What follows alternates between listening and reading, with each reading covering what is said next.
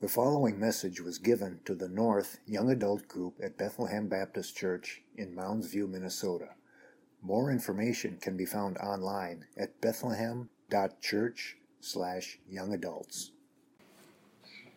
So what I did is I prepared a document that's 15 pages long with about 50 footnotes, and it's in your inbox. Right, Daniel? Yeah. So you all have it. If you want to access it on your phone, you don't have to. But the reason I did that is I'm going to recommend a bunch of resources, and I didn't want to print out 15 pages per person, and that way you've got it all right there. So if you want to refer to it as we go, I'm going to follow that along the way. So when Daniel... Go ahead. Group me, not your email. Oh, what does group mean? Okay. It's a new thing in our culture. It's a new thing. I can't keep up, man. No, seriously, that's part of what this is about. I don't know how you guys keep up with cultural changes. What I do to try to keep up day to day, I listen on weekday mornings to the World and Everything in It podcast and The Briefing by Al Mohler. So that's Monday to Friday. I follow the headlines for Babylon Bee and Not the Bee, and some other stuff. But that's kind of how I keep track day to day. But what I find helpful is to back up and to get a big picture, to read books that are reflecting on years at a time, not just, what's the last 24-hour headline we can read about. So as I thought, what's a way I could serve you as you talk about culture, I thought, well, how about if I recommend some resources that have served me really well recently? So what I'm going to do is recommend 4 resources by non-Christians and 4 by Christians that have just helped me make sense of our cultural moment. And you guys are ages 18 to 29, I think, which means that this cultural transformation that's happened has been right in your adult time. And it's, for some of you, it's all you've known as an adult. I'm not that old. So I've been married for 17 years. We have 4 kids. So I'm a little bit older than you, I think. But what I've noticed is in the last 5-7 years, the cultural transformation leftward has been at warp speed compared to how it's gone in the past. Have you guys noticed that from your perspective a little bit? Okay, so I'll give you today. Again, I want to focus on books, but a headline I saw today is that the NFL had an advertisement saying the NFL was gay. Like, that would have never happened when I was in my 20s. That would be a way to kill the NFL.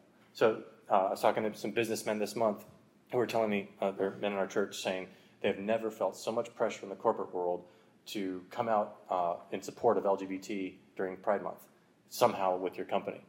The pressure financially to make it, to identify with that group is so strong right now in a way it's never been.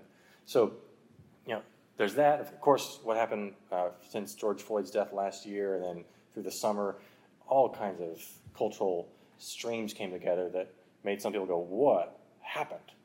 And I did a lot of processing like we all did, and I'm going to recommend some books to you. Now, before I tell you what the books are, just note they're all critiquing and explaining, kind of saying there's a problem here on the left.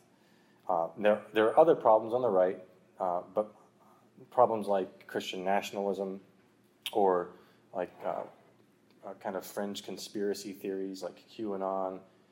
And my pastoral sense is that people in our context, that's just not the danger. But there is a pressure to kind of, I've heard someone say it this way, to punch right and coddle left, to desire the approval from the left, and not as much from the right. There's a mindset people have. It's like anything to the left, it's like, okay, I'll be nice to you. Anything to the right, you're a fundamentalist, I'm going to punch. And it's all over a spectrum. People can have this mindset. So my sense is that there's a lot of dangers coming from the left that I'm trying to understand in our culture, and that's why I'm going to recommend these 4 resources by non-Christians, first of all. You with me, everyone, so far? Okay, so first one is The Coddling of the American Mind. Anybody read that book? That's not what I asked. So one person. Do you guys read books? I forget. Okay. Okay. Does it have a documentary? Is it on Netflix? Okay. So you don't have to read these books. By the way, I'm not expecting you, you need to read these to be a faithful Christian. Not at all am I expecting that from you. I thought this could serve you, and I'll give you the crib version so you don't have to read the book. But if you want to, maybe you'll do that. So this is by 2 guys, Greg Lukianov Lukianoff. Yeah, he's an attorney who specializes in free speech. Lukianoff. And Jonathan Haidt. He's a social psychologist. And their book argues against what they call these three great untruths that have become culturally common. So here's the first one. The untruth of fragility. What doesn't kill you makes you weaker. 2 is the untruth of emotional reasoning. Always trust your feelings. And then 3rd is the untruth of us versus them. Life is a battle between good and evil people. So that's the core of the book. That's their thesis. And I just want to point out a couple highlights from the book that helped me kind of understand better what's happening in our cultural moment and also how some Christians are responding to the cultural moment. So there's 2 things going on. It's what's happening in the world, and then others in our circles, how people are responding to that. And this is helping me make sense of both of those. So the first excerpt is about the word trauma. It's a long block quote. I'm not going to read the whole thing. I'll boil it down. Basically say, the Diagnostic and Statistical Manual of Mental Disorders used to define the term trauma very specifically to refer to something that's traumatic. That wasn't helpful, was it? Let me give you some highlights here. It's objective, it's not subjective, and it's things like war, rape, and torture. So, for example, some people might say that it's traumatic to get divorced or for your spouse to die of natural causes. That's hard, but historically that's not trauma. That's not traumatic. Trauma is unusual, it's rare, and what they show is that by the early 2000s, that concept, the way people define that term, has started to shift, to change. It became more subjective. And notice the very end of the quote, I've got it in bold, it was not for anyone else to decide what counted as trauma, bullying, or abuse. If it felt like that to you, trust your feelings. If a person reported that an event was traumatic or bullying or abusive, his or her subjective assessment was increasingly taken as sufficient evidence. So this is a new thing in our culture that's become more common. And maybe to some of you think, I thought it's always been that way. But that's a shift, a major shift. And that helps me because many people in our culture, and that includes some Christians, are claiming to be victims of trauma or abuse in line with these new definitions. So that's just helping me make sense of what's going on around us. Now, footnote 8, I should just say this. We should oppose all abuse if that refers to the biblical category oppression. So that means sinfully treating someone in a cruel and violent way, like Pharaoh oppresses God's people at the beginning of the book of Exodus. So my concern here is that trauma and abuse are what I call Gumby words. Do you remember the little figure Gumby that you can stretch in all these ways? So a Gumby word, it's something you can stretch to encompass many circumstances. And for trauma and abuse, people are doing that with those words in a way that makes them so vague and flexible that they can be unhelpful and makes it hard to minister to people who really are undergoing trauma and abuse. So that's one way this book taught me. Second one is what the authors call an absurd regulation of speech on American college campuses. How many of you went to a college campus that was secular? So not Northwestern or Bethel? Okay. So I'm curious, as we look over this, don't tell me, we're going to do questions at the end, but I'm curious if this resonates with you. So they're talking about speech codes. And I'll just jump right to the bold words. If you feel offended, then a punishable offense must have occurred. Speech codes like these that they're talking about teach the untruth of fragility. They communicate that offensive speech or inappropriate laughter might be so damaging that administrators must step in to protect vulnerable and fragile students. And they empower college administrators to ensure that authority figures are always available to resolve verbal conflicts. Sound familiar? So that insight really helped me because I'm observing many people in our culture, and that includes some Christians, who essentially argue this way. So it's a syllogism. I'm hurt, therefore you're wrong, or you're unjust, or you're evil. Or if you want to use the theological category of sin, I'm hurt, therefore you sinned. I'm hurt, therefore you sinned. Now, that logic doesn't hold. It's false. It's not valid. But a lot of people use that thinking when they feel hurt. So seeing this, like when I read a book that points it out, it makes me think, okay, I'm not crazy. This is happening everywhere. So that was helpful. That's the first book. And if you have questions along the way, write them down. At the end, we'll do questions. Second book, it's called The Rise of Victimhood Culture, Microaggressions, Safe Spaces, and the New Culture Wars. Two authors, Bradley Campbell and Jason Manning, both professors of sociology. So they define microaggressions as small slights and insults, sometimes invisible to the person perpetuating them. So here's a really common one. If you ask someone, where are you from? A lot of people would call that a microaggression because it's like, what, you don't think I'm from here? You think I'm a foreigner? What's wrong with you? So and the person might just be the sweetest of intentions, like, where are you from?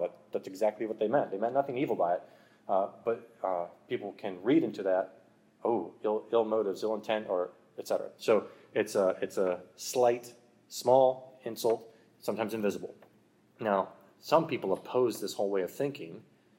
I'd be one of them, because microaggression complaints, I'm quoting them, violate many long-standing social norms, such as those encouraging people to have thick skin, brush off slights, and charitably interpret the intentions of others. So in other words, the people who oppose this would say that a person's intentions matter. Intentions matter. And they explain this in this block quote here. I want to read this one because this one was so interesting to me. Okay, so microaggression complaints arise from a culture of victimhood in which individuals and groups display a high sensitivity to slight. They have a tendency to handle conflicts through complaints to authorities and other third parties, and they seek to cultivate an image of being victims who deserve assistance. Does that sound familiar? Okay. Some of you even didn't go to a secular college, and it sounds familiar. It's everywhere. Now, these authors say the new moral culture we shall see differs sharply from other moral cultures. And they talk about two, cultures of honor and cultures of dignity. So cultures of honor are where people are sensitive to slight, but they handle their conflicts aggressively. So it'd be like a guy he feels like he's slightly insulted. It's like, let's go. You want to fight. Let's take it out right now. So they're sensitive, and then when they deal with that by aggressively going at the person. That's different than what we were just talking about, where you're sensitive to slight, and then you go to a third party to get the person. And then the other culture they talk about is cultures of dignity, where people ignore slights and insults. So this debate about microaggressions, they say, arises from a clash between dignity culture and the newer culture of victimhood. Really, this is fascinating to me. The next paragraph, complaints about microaggressions combine the sensitivity to slight that we see in honor cultures with the willingness to appeal to authorities and other third parties that we see in dignity cultures. And victimhood culture differs from both honor and dignity cultures in highlighting rather than downplaying the complaints of victimhood. In other words, in this victimhood culture, it's almost a badge to be a victim. It gives you social standing, clout, influence. It makes you more important, gives you more power to be a victim. And there are all these different ways, these microaggressions that trigger victims. They're called mansplaining, white-splaining, straight-splaining, slut-shaming, fat-shaming, body-shaming, cultural appropriation, heteronormativity, cisnormativity, misgendering, cis-sexism, transphobia, and toxic masculinity. Whew. All right, so those are all types of triggers. And then they say that this microaggression complaints are similar to and different from other ways of handling conflict. So it's common to publicly air grievances to outsiders in this culture. And then second, these complaints, microaggression complaints, are attempts to demonstrate a pattern of injustice. And then third, the complaints are complaints about the domination and oppression of cultural minorities. Now, jump down a little bit here. Those who combine many victim identities will claim to be accorded greater moral status. That's kind of intersects with what we call intersectionality. There's a footnote 19. There's a good article by Rosaria Butterfield talking about that. So all that to say, these insights about victimhood culture have really helped me because I'm seeing it all around in our culture, even in some Christians. And to read this book by two non-Christians, just explaining it sociologically, like, wow, that's just really helpful to understand what's happening. This is a new thing in our culture, and it was helpful for me. Here's a third book, The Madness of Crowds, Gender, Identity, Morality. So it's by Douglas Murray. He's a gay British journalist, and just warning, his language is pretty salty and sometimes explicit. Just has 4 chapters, gay, women, race, and trans. And the dude just goes at it, like no filter, totally not politically correct, and just shows how crazy our culture is. Like an example of this, I watched a 5-minute video today by the Babylon Bee, and it's so funny. It came out a couple days ago, but I didn't see it. But it's this interview of a guy who's kind of like an overweight, middle-aged man, and he's like, yeah, I used to identify as a motorcyclist, but now I realize I'm a bicycle. And he's like in all these bicycle races on his motorcycle, whooping everybody, and everyone else is afraid to call him out because they'll get persecuted. So he's like winning all the races. He's on the cover of Vogue magazine. He's on the cover, like he's getting all this attention for being the best bicyclist in the world, and he's riding a motorcycle. You can fill in the blanks. How it works. Anyway, okay. So this book, just in that kind of satirical way, it repeatedly highlights how our mainstream culture is hypocritical, illogical, and intolerant as it views society as this system of power relations. And his book just helped me understand better our culture's groundswell and activism for things like LGBT and critical theory and critical race theory. He calls it the madness of crowds and shows how that's contributed to how our culture is rapidly changing. And here's the fourth book, Cynical Theories, How Activist Scholarship Made Everything About Race, Gender, and Identity, and Why This Harms Everybody. This is by two atheists, and they're philosophically liberal, and they are socially liberal. So they support liberal feminism, LGBT equality. They talk about sexual minorities. They use that phrase a lot. But they also oppose what they call the social justice movement, or wokeism, their words. And this is a really fascinating book. What they do is they trace how influential people have applied postmodernism to post-colonial theory, queer theory, critical race theory, and intersectionality, feminism and gender studies, and disability and fat studies. And yes, that's a thing. It's an academic discipline. And they show how it all connects with the social justice movement. So I'm going to read this block quote. It's important. There's nothing complex about the overarching idea of intersectionality or the theories upon which it is built. Nothing could be simpler.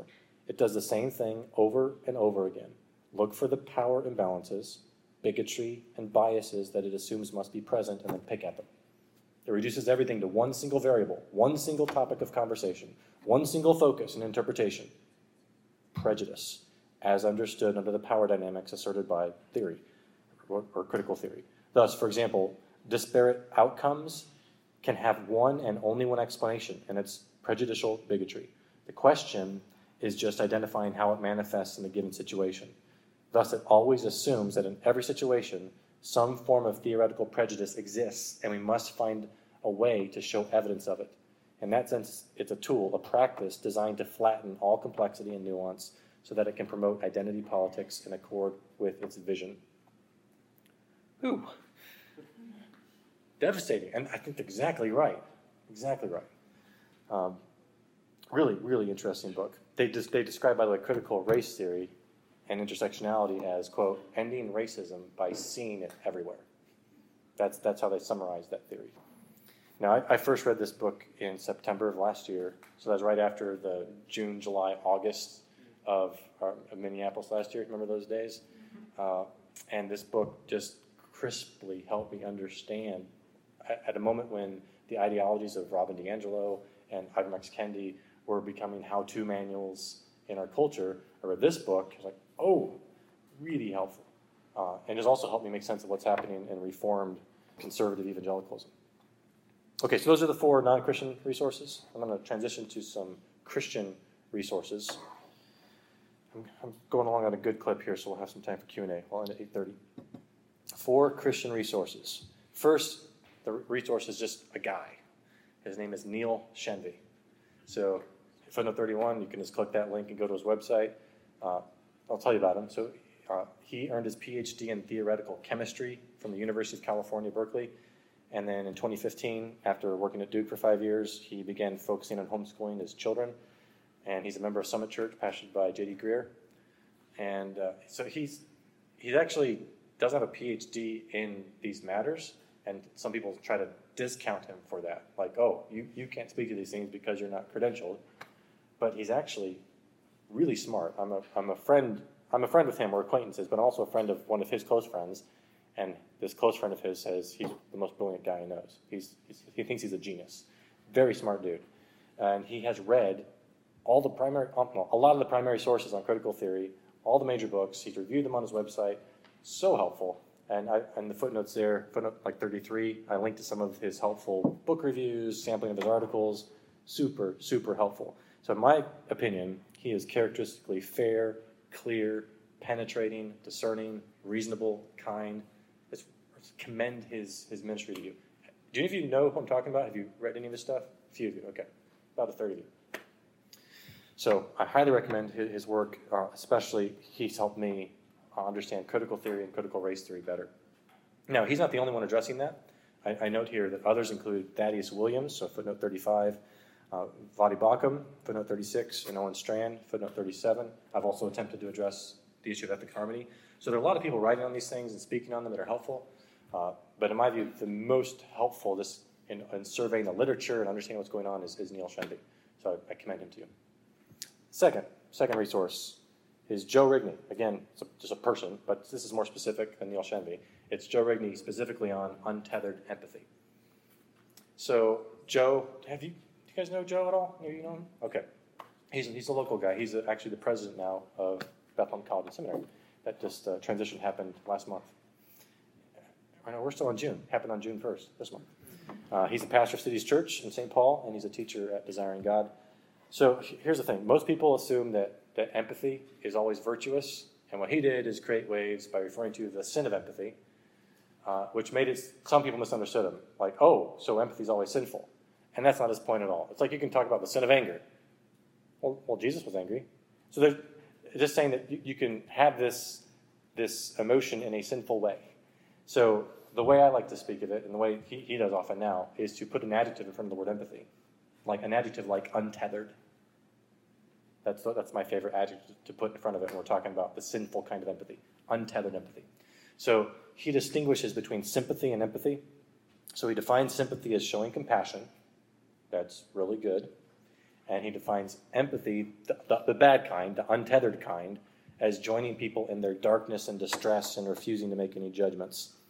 And then he uses this analogy of someone sinking in quicksand.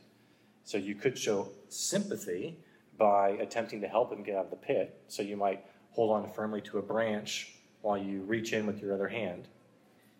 Or you could show an untethered empathy, which is just jump in the pit with him, which isn't going to help him or you. And in the interview with Doug Wilson, Rigney gives some people the impression that he's inclined to disbelieve women who claim to have experienced abuse, and that is not what Rigney intended to communicate. His point is that when someone comes to a pastor with an allegation, for example, then the pastor should communicate that he is for that person, but not that he's necessarily unconditionally committed to taking that person's view. So a lot of people have this viewpoint. They come to a pastor, it's like booking a lawyer. It's like contractually, okay, I'm hiring you to defend me. And pastors are not lawyers. Pastors are supposed to be impartial, truth people who are accountable to God.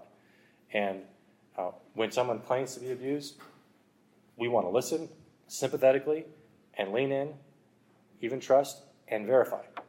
But what we can't do is an untethered empathy, as Rigney describes. And what he did after that interview is he wrote 4 articles for Desiring God that clarify his intentions. I footnote 41. Highly, highly commend those to you.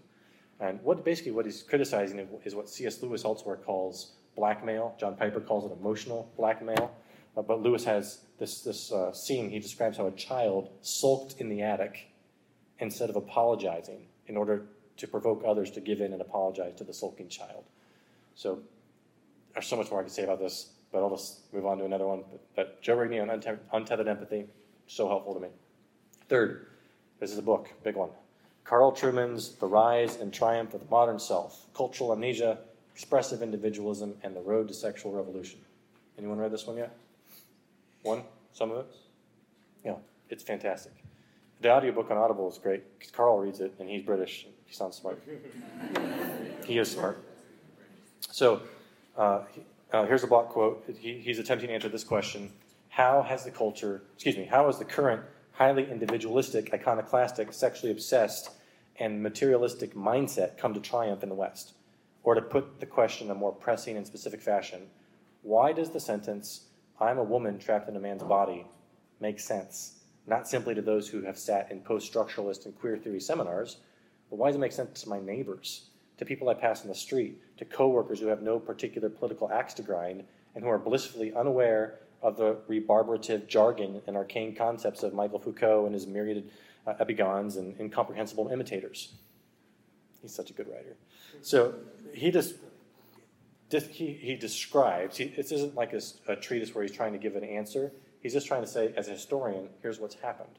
And he methodically and dispassionately dissects and traces the ideas and influences in the past to show how he got from there to here. So people he studies are Rousseau, Wordsworth, Shelley, Blake, Nietzsche, Marx, Darwin, Freud. And then he shows how this revolution has triumphed with eroticism in art and pop culture, and expressive individualism in law and ethics and education, and then with transgenderism and the politics of the sexual revolution. It's all connected. And I find this so fascinating. He pulls this out in the book. So the LGBT, he shows how it's like this kind of uncomfortable alliance, and the T's are now eating the LGBs in triumph. It's really, really interesting. So in our culture, people tend to see identity as a matter of psychological and sexual choice, and this book helps explain that. My wife listened to the whole thing too. She loved it. Fourth and final resource, and then we'll have some Q&A.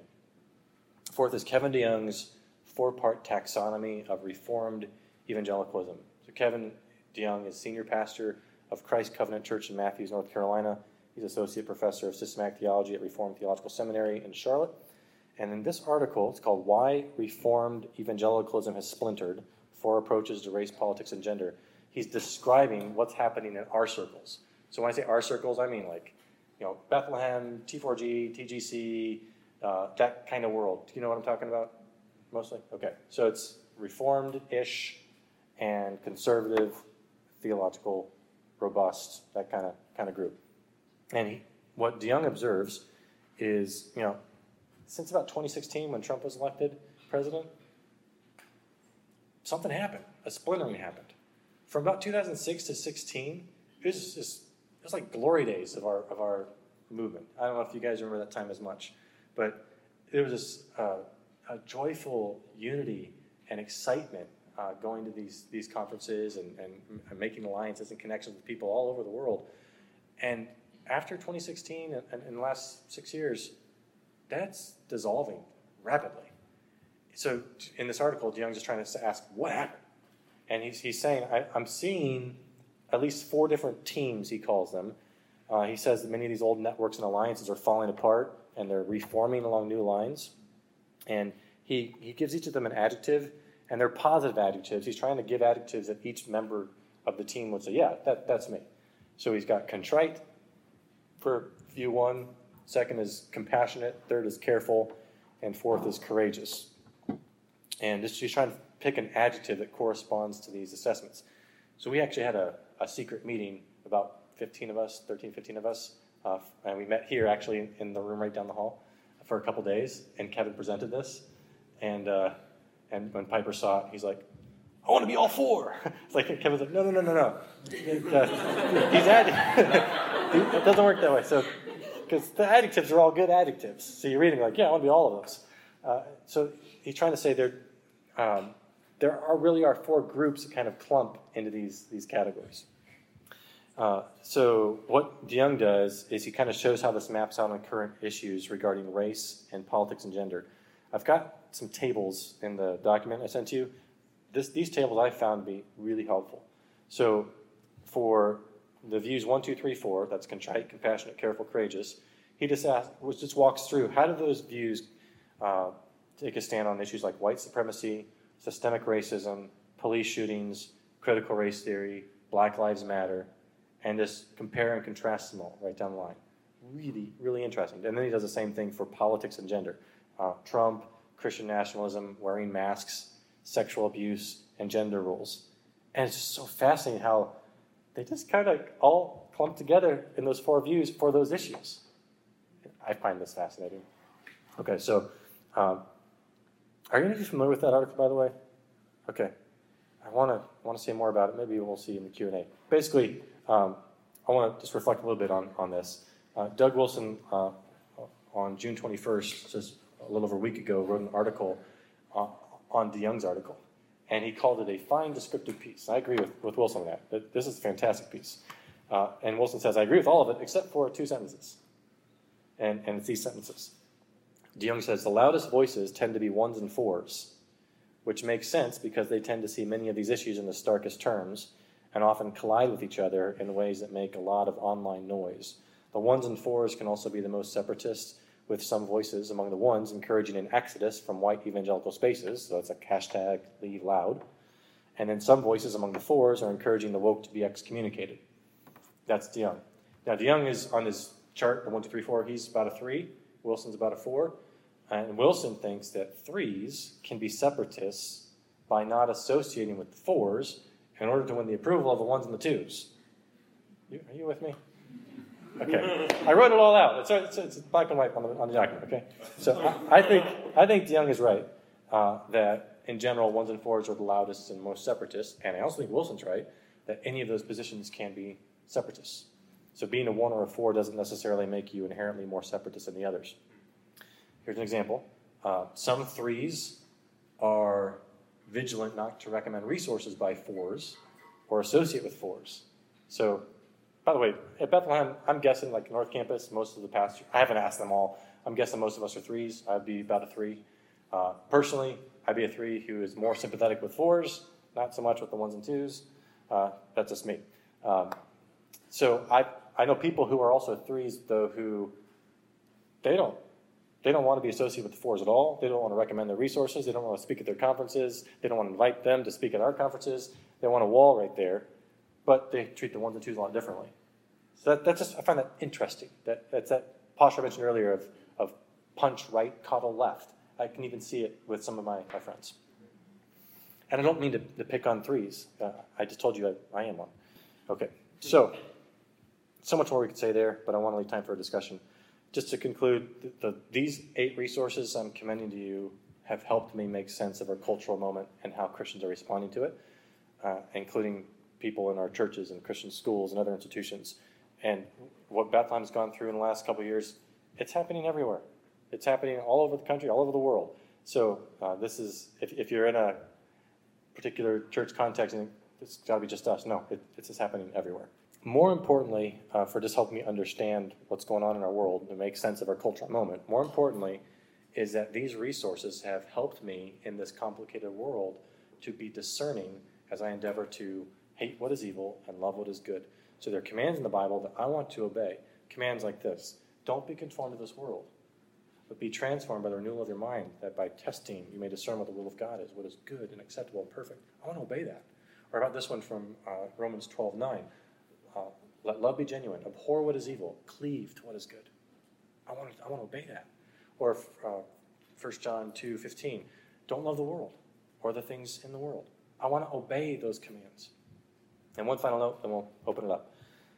As helpful as these resources are that I just commended to you, I don't want to imply that you need to read them and other resources like them to be a faithful Christian. You don't. You don't. Don't feel guilty if you haven't read any of those books. You don't need to feel guilty. The most helpful resource by far is the Bible, and I'm not just saying that. It is. There's nothing new under the sun, and you need to be saturated with the Bible for other resources to even be helpful. So those resources were helpful to me because I'm Bible saturated. So if you're not Bible saturated and go to those resources, they might not help you as much.